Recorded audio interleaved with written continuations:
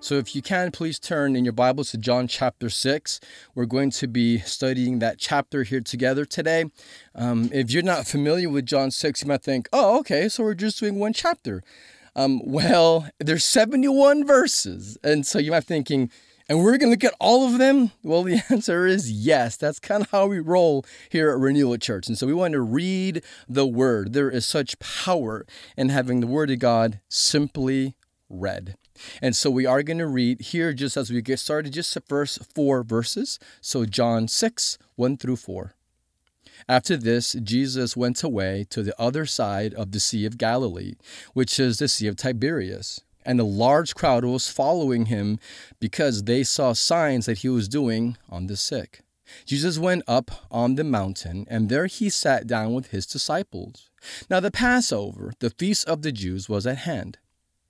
Okay, so let's just stop right there and really look at what God's word is saying. It begins by saying, after this.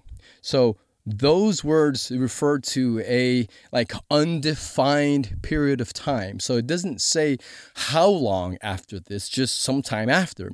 Now we know it was probably a year after the events of chapters 1 through 5, because you may recall from chapter 2, where it described that it was a Passover, and Jesus then was cleansing the temple. And then we saw recently that he actually left the south. He left Judah, Jerusalem, and went up to the north. So now it says that it's Passover. So that would be about a year later from the events of chapters 1 through 5. And it says that a large crowd was following Jesus because of the miraculous signs that he was doing. So he was healing the sick. And it says that he goes up to the side of a mountain. And so there's the scene that's being set with a crowd that's following him here approaching the Passover. Verse 5. Lifting up his eyes then and seeing that a large crowd was coming towards him, Jesus said to Philip, "Where are we to buy bread so that these people may eat?" And he said this to test him, for he himself knew what he would do. And Philip answered him, 200 denarii would not buy enough bread for each of them to eat a little. One of his disciples, Andrew, Simon Peter's brother, said to him, "There is a boy here who has 5 barley loaves and 2 fish. But what are they for so many?" And Jesus said, "Make the people sit down."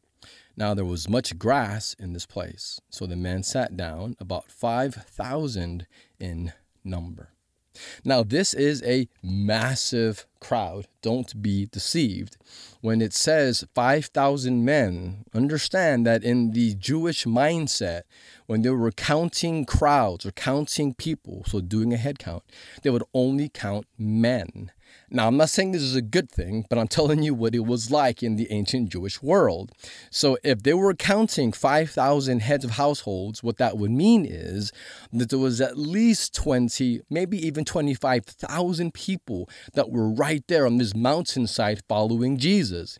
So I want you to picture, if you've ever gone to an NBA arena, like I used to love watching Spurs games. And so if you can just picture an arena with 20,000 people packed in it.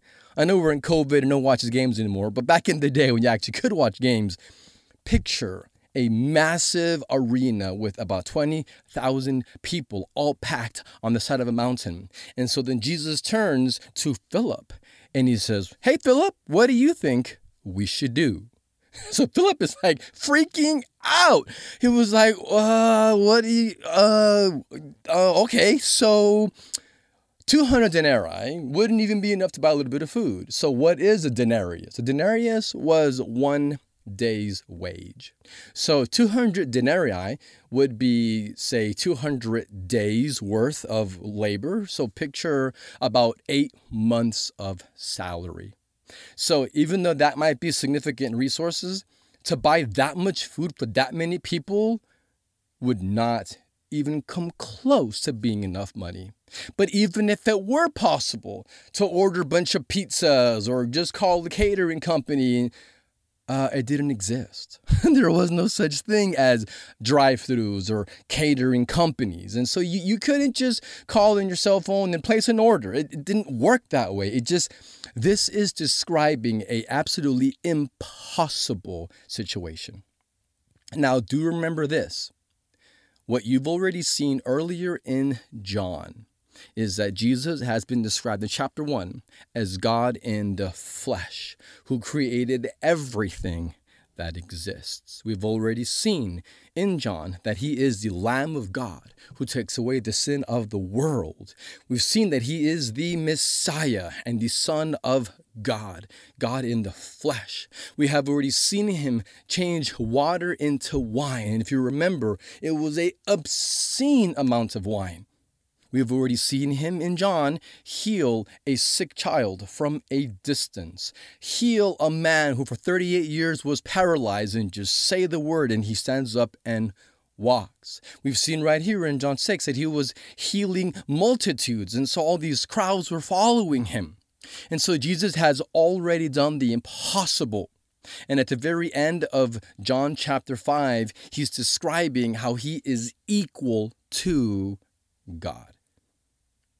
So when Andrew brings a little boy's lunch and it says, hey, here's 5 little loaves and 2 fish.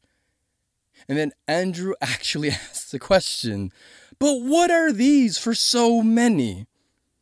It just shows how the disciples just didn't get it. They thought, oh, poor Jesus, asking him to feed a multitude, that's just too much to ask. That's beyond his power. They were focusing on the impossible circumstances and their limited resources instead of focusing on the limitless resources of Jesus. They forgot. They forgot who Jesus was. They lost focus.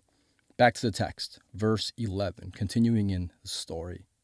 Then Jesus took the loaves, and when he had given thanks, he distributed them to those who were seated, so also the fish, as much as they wanted. And when they had eaten their fill, he told his disciples, gather up the leftover fragments, that nothing may be lost. So they gathered them up and filled 12 baskets with fragments from the 5 barley loaves left by those who had eaten. So here is a picture, much like with changing water to wine. This is a picture of abundance, the abundant provision of Jesus for those that will follow him. And don't think that the number 12 is here by accident. These 12 baskets of leftovers is showing how Jesus has power to spare. It's a miracle of pointing who Jesus is. It's saying, look at him. It's pointing to him. It's saying that Jesus has a grace that is generous. And these 12 baskets, represents how Jesus fed, God in the Old Testament fed the 12 tribes of Israel in the wilderness with bread from heaven. He rained down manna to provide for the 12 tribes.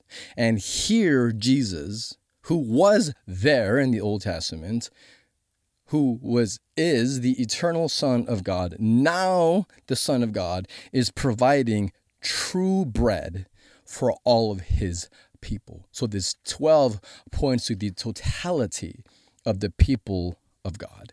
And he is providing abundantly and bringing true bread from heaven for his people. And we see that unfolding. Next couple of verses 14 and 15. When the people saw the sign that he had done, they said, "This is indeed the prophet who has come into the world." And perceiving that they were about to come and take him by force to make him king, Jesus withdrew again to the mountain by himself.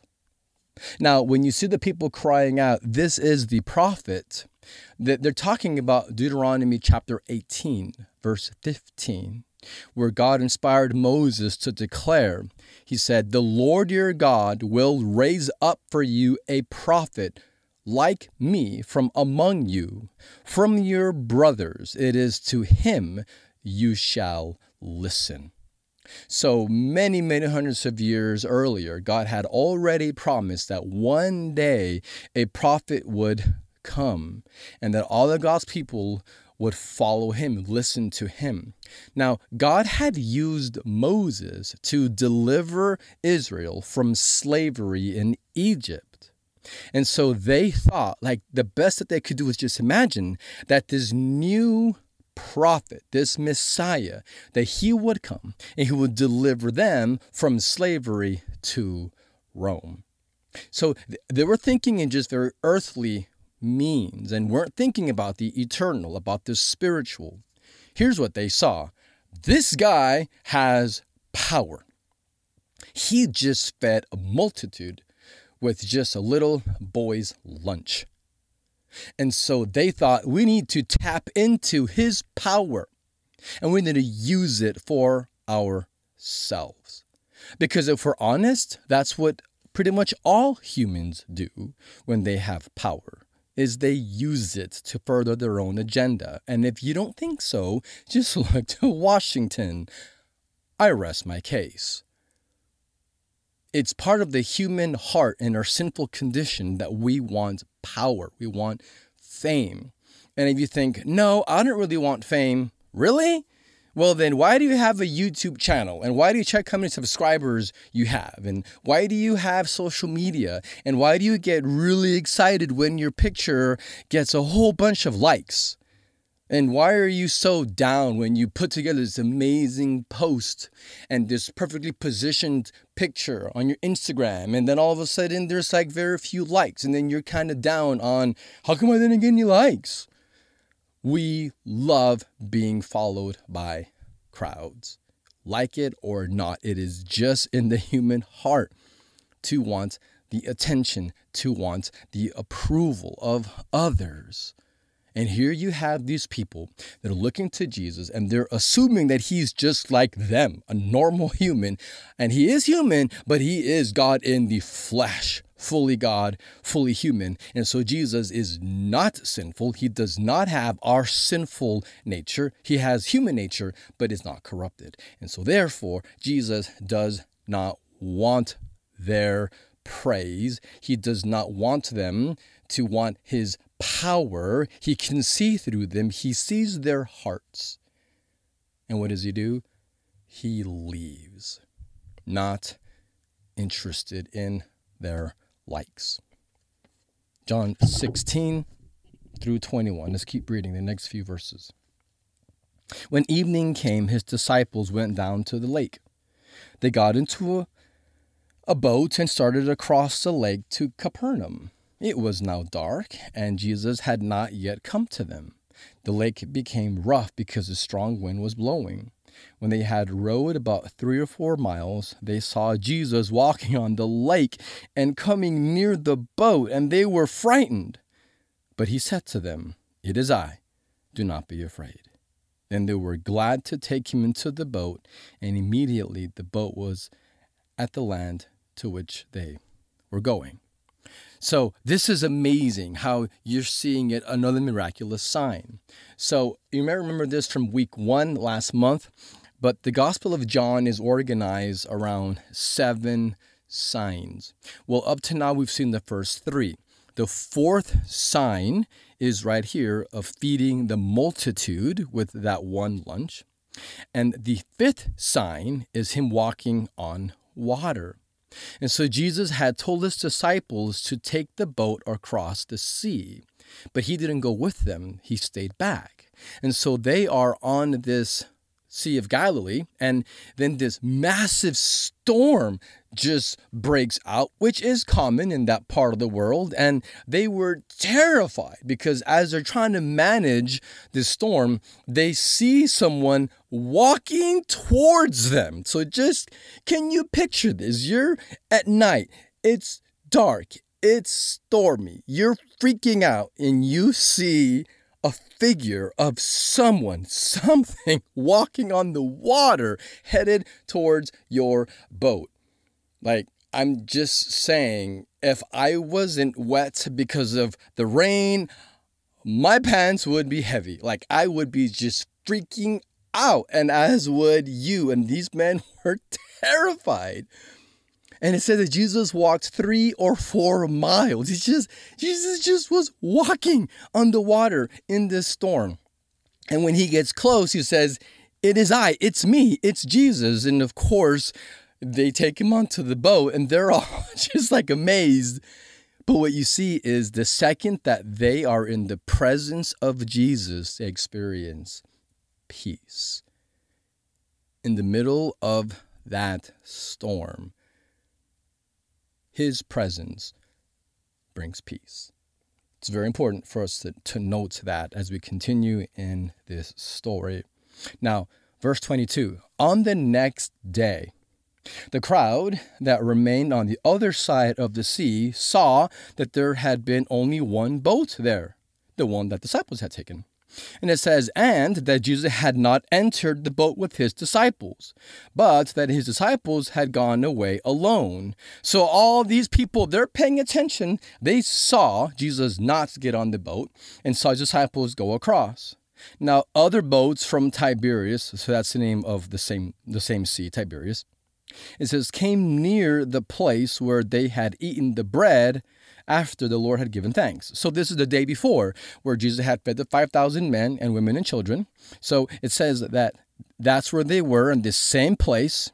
And it says, verse 24, so when the crowd saw that Jesus was not there, nor his disciples, they themselves got into the boats and went to Capernaum seeking Jesus. So here's this crowd. And the day before, they had gotten all of this free food. And now they're looking for Jesus, and they can't find him, and they can't find disciples. So they get in boats, and they go across the sea to the city of Capernaum. Verse 25. When they found him on the other side of the lake, they said to him, Rabbi, when did you come here? They're like, how did you even get over here? We didn't see you get in the boat. So they know something is up. Verse 26. Jesus answered them, truly, truly, I say to you, you are seeking me, not because you saw signs, but because you ate your fill of the loaves. Do not labor for the food that perishes, but for the food that endures to eternal life, which the Son of Man will give to you.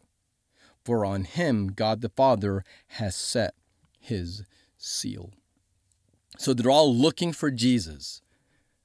But it says that Jesus, he knows their hearts. He sees through them. He knows that they did not believe the sign. Remember, these 7 signs in John point to him being the Messiah and the Son of God. And they did not believe it. And it says that they were working. So Jesus used the word working. That's an interesting word. He says, you've been working hard. For what? He says, working to get what their hearts actually crave. It says, you're laboring, you're working for food that perishes.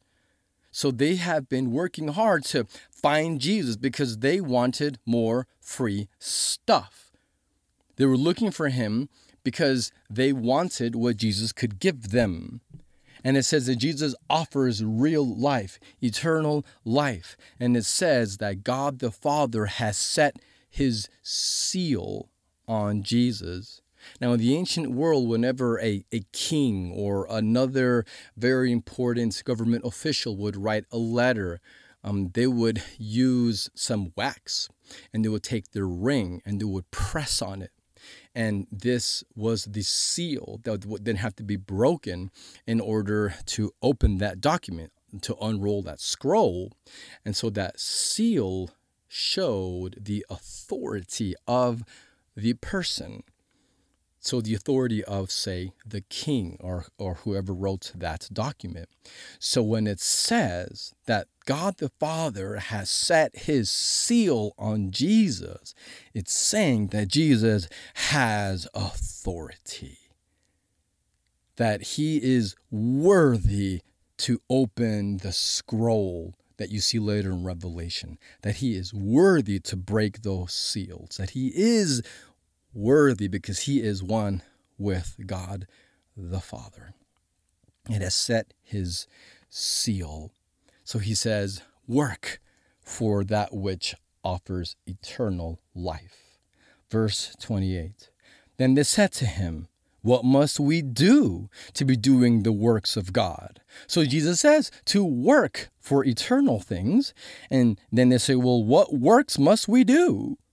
Verse 29, Jesus answered them, this is the work of God, that you believe in him whom he has sent.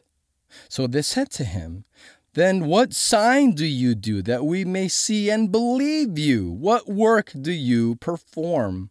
Our fathers ate the manna in the wilderness, as it is written, he gave them bread from heaven to eat. Jesus then said to them, truly, truly, I say to you, it was not Moses who gave you the bread from heaven, but my Father who gives you true bread from heaven. For the bread of God is he who comes down from heaven and gives life to the world.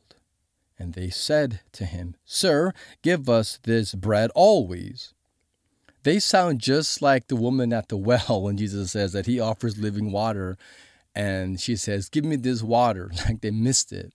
Just like Nicodemus when Jesus tells him, you must be born again of the Spirit. And he was like, how can I be born again from my mother's womb? Just totally missing it. This crowd also is missing it when he says that bread has come down from heaven.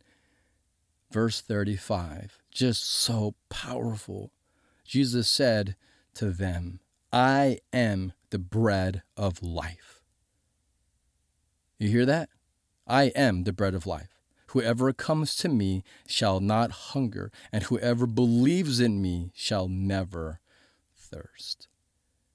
So this crowd is asking Jesus, what work does God require us to do? You know, that really is the question, isn't it? That is the question of the day. That is the religious question. I mean, really, that is what religions are trying to answer. That is the question. What work must I do? What work does God require for me to get to heaven, to earn my salvation, to make sure that I will go to heaven? What must I do? So that is a religious question. And how can I earn it? How do I contribute towards my salvation? And Jesus answers, the work? He's like, God requires that you believe. He's like, it's all about faith. So this work is not even work at all. Jesus did all the work with perfect obedience, with complete holiness, and as the perfect sacrifice, the Lamb of God who takes away the sin of the world. You see, religion is all about do. The gospel is all about done. Jesus has done it.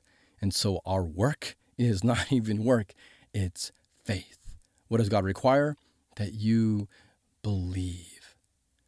Jesus had already done so many signs. He had already been so clear. And yet they say, what sign do you do? We want to see more.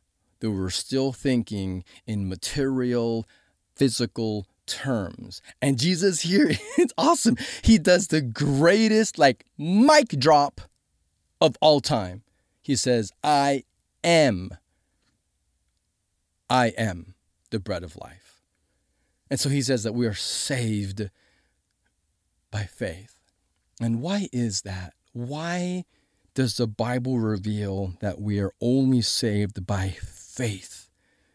I mean, God, I guess in theory, he could have said saved by love, love God. There's other things that we can maybe think of in our own human wisdom to think, well, why didn't God reveal that we're saved by some other means? Why is it that we are only saved by our faith in Jesus?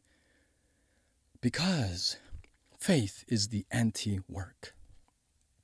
Faith is what rips away at the human sinful heart that wants to earn it or be good enough. And God is saying, you're not, but my son is. Just trust me. Feast on me, the bread of life. And now that we're halfway through John, and about halfway or so in the sermon too. So hang in there. This is an amazing text. Just wait. Halfway through John, what we see, or John 6 rather, what we see is the theme of this chapter is now really beginning to come into focus. Now we're seeing the dots connecting. So here's the theme of John 6. Only the presence of Jesus can satisfy your soul's deepest hunger. That's it. Only the presence of Jesus can satisfy your soul's deepest hunger. We're all hungry. Our souls are so hungry. See, Jesus doesn't just offer us bread of life. He is bread of life. Jesus doesn't just offer us living water. He is living water. He didn't just point us how to get to God. Jesus is God. He is the way. Jesus is I am. Why, he says, I am the bread of life. Whoever comes to me shall not hunger. Whoever believes in me shall never thirst. And this is also very important because this is the first time that Jesus says, I am in the Gospel of John. He's going to say it 7 times total. So it's not surprising, 7, number of perfection, of completion. And so 7 times Jesus says, I am. And here's the first one, I am the bread of life. So let's now think about some implications. Like, what is the significance of Jesus being the bread of life? Let me give you 3, like 3 core truths about Jesus being the bread of life. Number 1, as a bread of life, Jesus gives abundant pleasure. So number 1 is abundant pleasure. That's what we see as the first significance of Jesus being bread of life. You see, nothing that exists for itself. Everything that exists is for God and by God. And so, for example, Colossians 1, verse 16 makes this clear. It says, all things were created through him and for him. And so nothing exists for itself. Everything exists for the glory of God. And so just think for a second, like, what are some pleasures in life that you enjoy? And what I mean, like, good pleasures, not bad pleasures, but like good things. Like, for example, eating good food. Man, I love eating good food. I'm listening to good music, seeing beautiful places, doing good, meaningful work, enjoying time with your best friend. Man, just laughing, like just having a good laugh with people that you really love. These are all gifts. Every single good and honorable pleasure that you enjoy was made by God and for God. It has a specific purpose. There's a design. So its design is to give us just a taste of heaven and make us hunger for Jesus. So when you take a bite of something just delicious, or me, I love my coffee, right? So when I take that first sip and it's like, oh, this is so good. That is meant to remind me that I was made to hunger for Jesus and to taste and to see that he is good. And so every good and honorable pleasure that we enjoy is meant to point to our true hunger for Jesus. So I'll say it this way. All of the deficient pleasures of this life, because let's be honest, even the good pleasures, the best pleasures, they're still deficient. But all of our deficient pleasures that we enjoy in this life points to the abundant pleasure available only in Jesus. It points to an eternal, lasting pleasure that will not be deficient. Brothers and sisters, your soul is hungry. And that hunger in your soul is what is driving you. Well, driving you to what? Well, sadly, sometimes that hunger will drive us to pleasures that are not good and unhealthy. So like your soul's hunger will drive you to pornography, Or your soul's hunger will drive you to endless, like mind-numbing social media or YouTube videos where you're just scrolling and scrolling and scrolling and watching, and it's like, what are you looking for? You're hungry. Your soul's hunger will drive you to obsess over your finances. It'll drive you to unhealthy relationships because our souls need to be satisfied. But we're looking for abundant pleasure. But every pleasure in this world is deficient. Jesus was so clear when he told us, you don't live by bread alone, but by the word of God. You don't live alone by these physical material realities. Your soul is hungry. You don't live by bread alone, but by the word of God. And remember John chapter 1, where we began this series. Jesus is the eternal word of God. So when Jesus says that we don't live by bread alone, but by the word of God, and Jesus is described as the word of God, he's saying like we live by Jesus. He sustains us. He is our everything. Colossians 3:4 says it this way. When Christ, who is your life, appears. Listen to that. Christ, who is your life. It says, then also will you appear with him in glory. One day we'll be resurrected and fully glorified. Until that day comes, we continue to trust in Jesus. And it says here that Jesus is your life. Is that true? Is that true of you? Is Jesus your life? Is he your greatest passion? Is he your greatest treasure? Man, may we live, eat, breathe, drink Jesus. He is your life. This first core truth is, as the bread of life, Jesus gives abundant pleasure. Number 2, as the bread of life, Jesus gives his abiding presence. So he gives abundant pleasure, but also abiding presence. Now that word abiding, we'll see that next month when we get to John 15. It's a very important word. It describes this remaining, this continuing in Jesus. John 15 tells us that we are to abide in the presence of Jesus. And here in John 6, we're seeing a precursor pointing to that, where Jesus is literally offering himself and offering his abiding presence. But this amazing chapter also shows how evil and self-centered the human heart really is. The people that day that heard him speaking, they did not love Jesus. They could care less about Jesus. They only wanted what they could get from Jesus. And just so we're clear, and I think we all know this from our own experience, but when you love what you can get from someone, while not actually valuing the person, that is evil.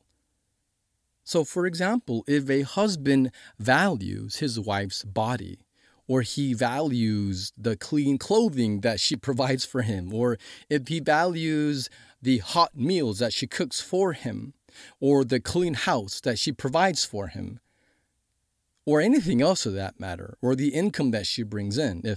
If a husband values what a wife does for him more than he actually values her heart, her mind, her personality, if he values what he gets from her more, that would be evil.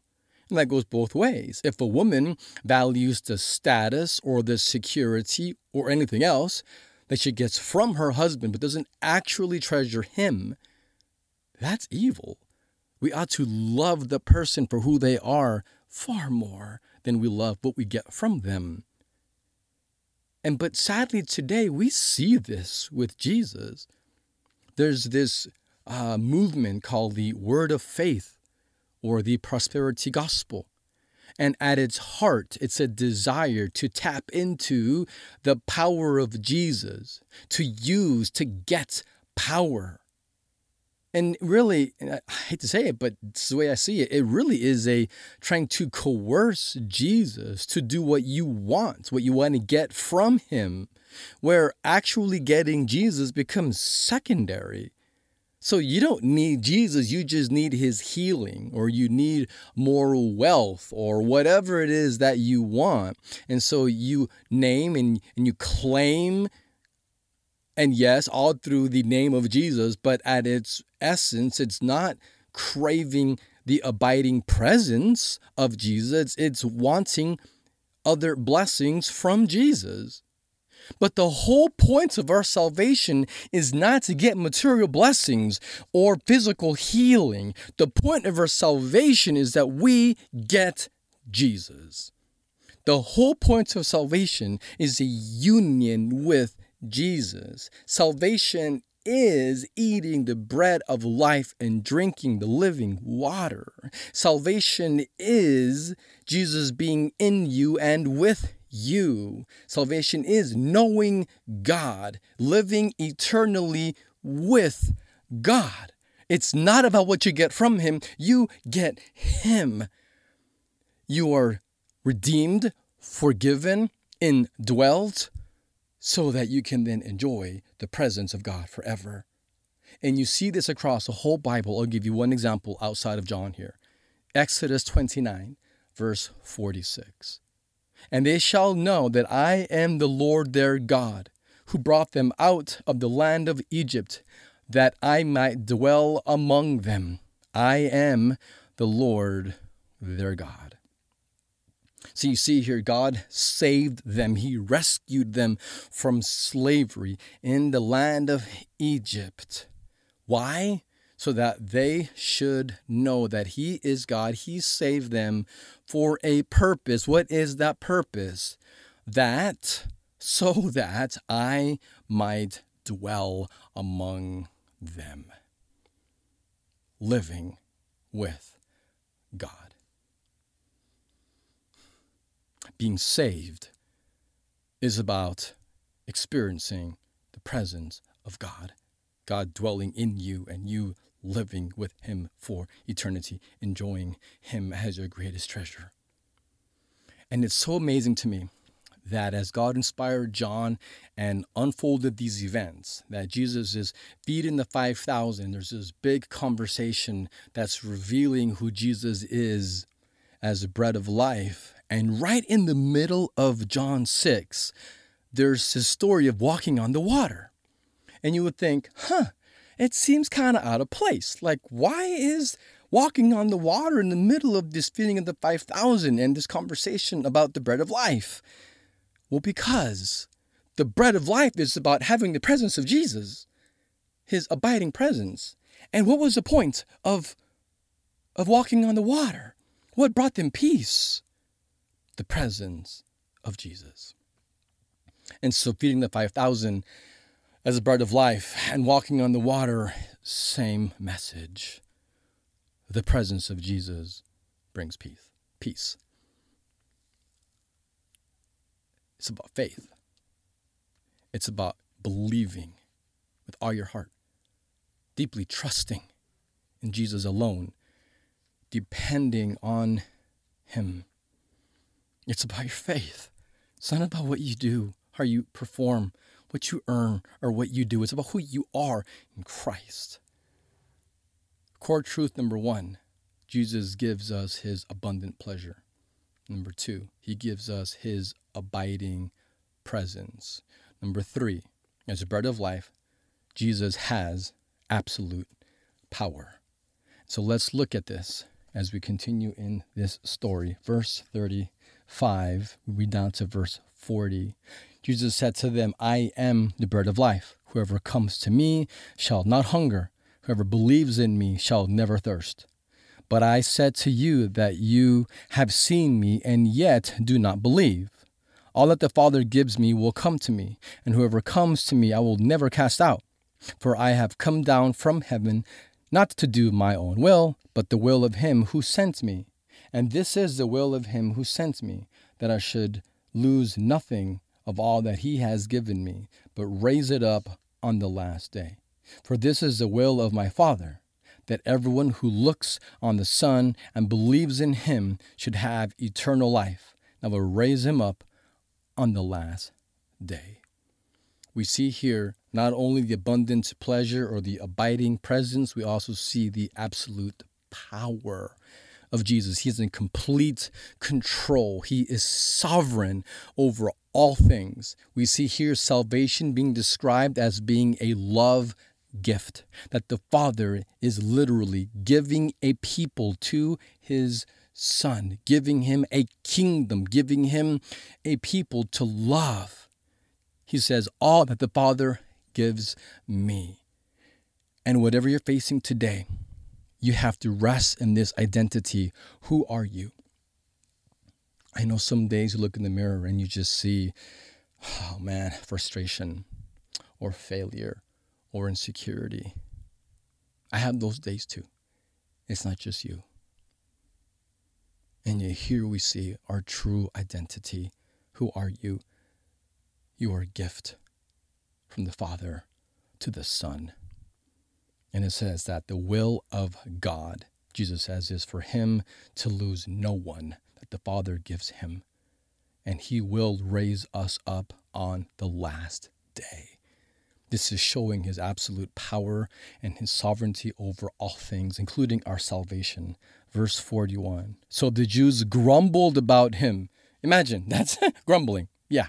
So the Jews grumbled about him because he said, I am the bread that came down from heaven. They said, is not this Jesus, the son of Joseph, whose father and mother we know? How does he now say, I have come down from heaven?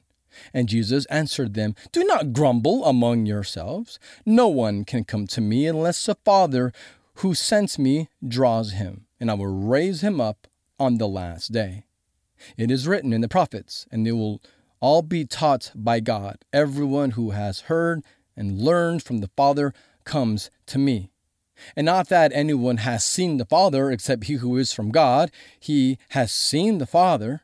Truly, truly, I say to you, whoever believes has eternal life. I am the bread of life. Your fathers ate the manna in the wilderness, and they died.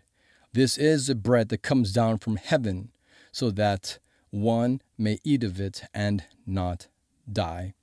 I am the living bread that came down from heaven. If anyone eats of this bread, he will live forever. And the bread that I will give for the life of the world is my flesh. Man, they think they know Jesus.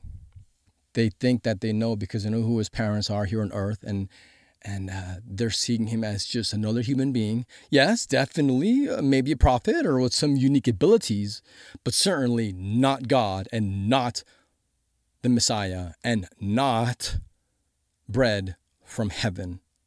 But Jesus tells them in verse 44 that he is sovereign. He is in control of everything. No one can come to me unless the Father who sent me draws him. And then verse 45, salvation is described as being taught the truth, knowing the truth. It's being taught by God. And in verse 47, it says, whoever believes has eternal life. Placing your complete trust in Jesus, knowing that he paid the price with his death and ensuing powerful resurrection, leads us to have union with him. And having union with him, having your soul and his Holy Spirit bound together, is eating the bread of life. Like this, eating the bread of life is salvation. Verse 52 through 59 says, then the Jews disputed among themselves, saying, how can this man give us his flesh to eat? Again, they're thinking physically. They're thinking he's a cannibal. They're not hearing the spiritual truth of faith in Jesus. So Jesus said to them, truly, truly, I say to you, unless you eat the flesh of the Son of Man and drink his blood, you have no life in you. Whoever feeds on my flesh and drinks my blood has eternal life, and I will raise him up on the last day. For my flesh is true food, and my blood is true drink. Whoever feeds on my flesh and drinks my blood abides in me, and I in him. As the living Father sent me, and I live because of the Father, so whoever feeds on me, he also will live because of me. This is the bread that came down from heaven, not like the bread that the fathers ate and died. Whoever feeds on this bread will live forever. Jesus said these things in the synagogue as he taught at Capernaum. There you see it again, the word abide. He says that we are called to abide in him. It's all about his presence. Verse 56, those who abide in me and I abide in him. What we're seeing through this teaching of eating bread and drinking his blood, it's all figurative language describing the profound truth that only Jesus can satisfy your soul's deepest hunger. Nothing else can satisfy. You literally exist for the abundant pleasures found in him. Through his abiding presence, we rest in his absolute power to save us. Verse 60 through 65 as we almost finish this chapter. When many of his disciples heard it, they said, "This is a hard saying. Who can listen to it?" Yeah, I agree. This is hard. Verse 61. But Jesus, knowing in himself that his disciples were grumbling about this, said to them, "Do you take offense at this? Then what if you were to see the Son of Man ascending to where he was before? It is the Spirit who gives life. The flesh is no help at all." That's key. Spirit gives life. Our flesh, our sinful nature, it says, is of no help. The words that I have spoken to you are spirit and life. But there are some of you who do not believe. For Jesus knew from the beginning those who did not believe and who it was who would betray him. And he said, "This is why I told you that no one can come to me unless it is granted him by the Father." And it's just amazing. We're seeing the sovereignty of Jesus, his absolute power. As they said, this is hard. It's hard because we want to believe that we are in control or that somehow that we contribute towards our own salvation. It says that man-centered religious efforts. It says the Spirit gives life. It says the flesh is no help at all. Only the Spirit can do this. The flesh is of no use. And verse 65, he says, "I told you no one can come to me unless it is granted him by the Father." The human heart is desperately sinful. It's dead. We cannot feel love for God. We're blind to the glory of Jesus. It says the Spirit gives life. He resurrects. He regenerates. He opens our eyes so that we can see. Think of it this way. He turns on the lights and then we see and believe. He gives us a new heart that responds wanting him and loving him. He heals our blindness so that we can see the glory of Jesus. He gives us ears to hear the gospel and hearts to believe. And then we taste the gospel and we taste this message that says you are a sinner and you deserve hell. And yet Jesus loves you and died for you. And then we taste that and we love it. Whereas many others taste that message and they spit it out because it tastes disgusting to them. They reject it. But the gospel is that God loved you first. And then we respond with love and trust. Now, I already know what some of you are thinking. I get it. I'm thinking it too. What about free will? Don't we have free will? The answer is absolutely yes. Humans are free will, moral agents, and we are responsible for our own actions. We are accountable to God.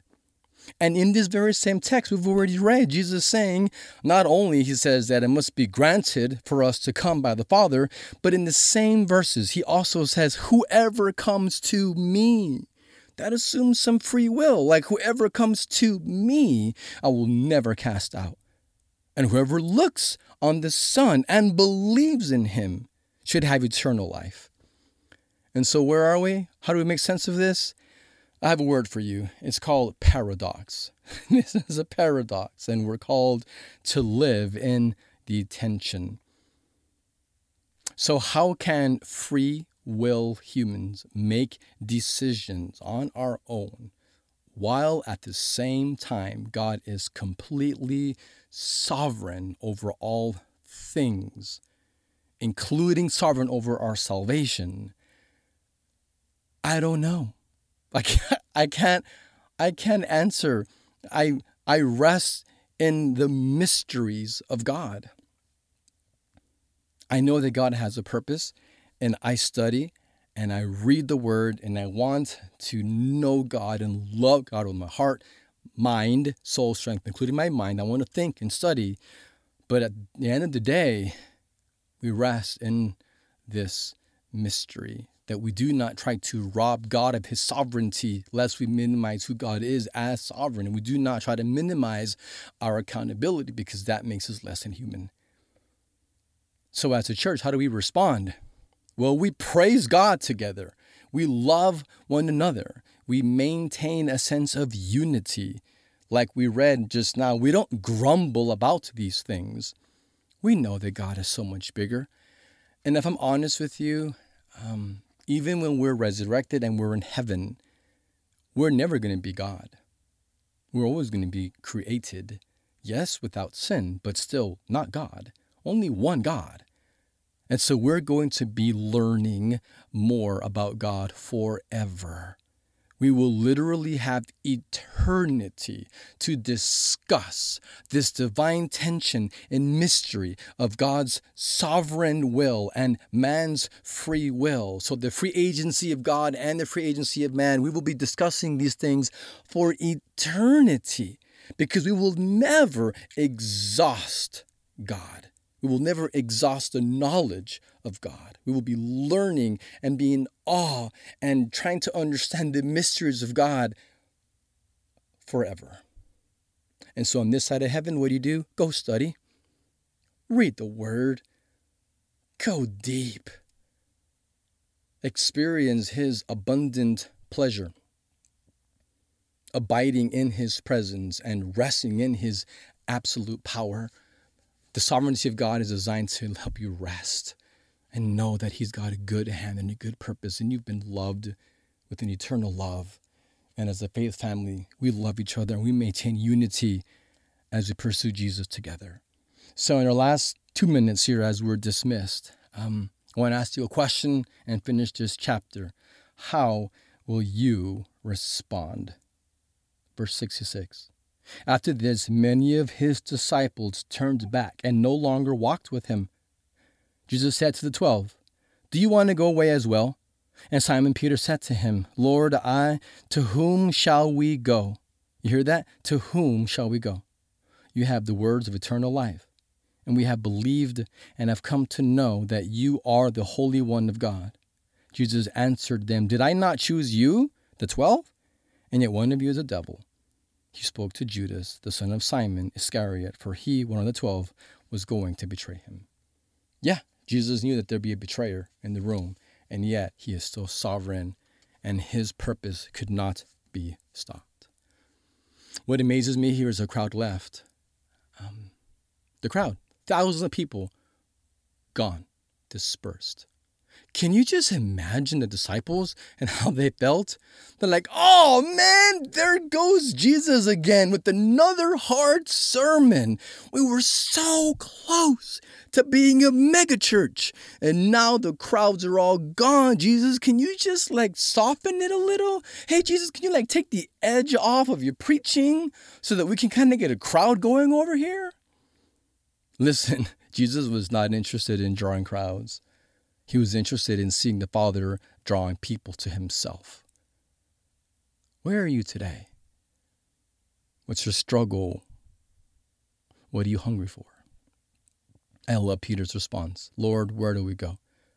You have the words of eternal life, and we believe you are the Holy One of God. There's nowhere else to go. And Jesus reminds Peter yet again, did I not choose you? This should leave us stunned and in awe that you've been loved and chosen by the Creator. Where else would you want to go? He shed his blood to rescue you, offers you his presence. He is the bread of life. Renewal Church, may we be a people who are more hungry for Jesus than anything else that this world can offer. God, I thank you for having given us this opportunity to study your word. We thank you. We thank you that you love us, you have chosen us, and that we can follow you. We ask for your grace, that we can just feed on you, have our souls satisfied and overflow to reach a hurting and dying world that's desperate for you. Use us for your kingdom. We praise you. We love you. In Jesus' name, amen.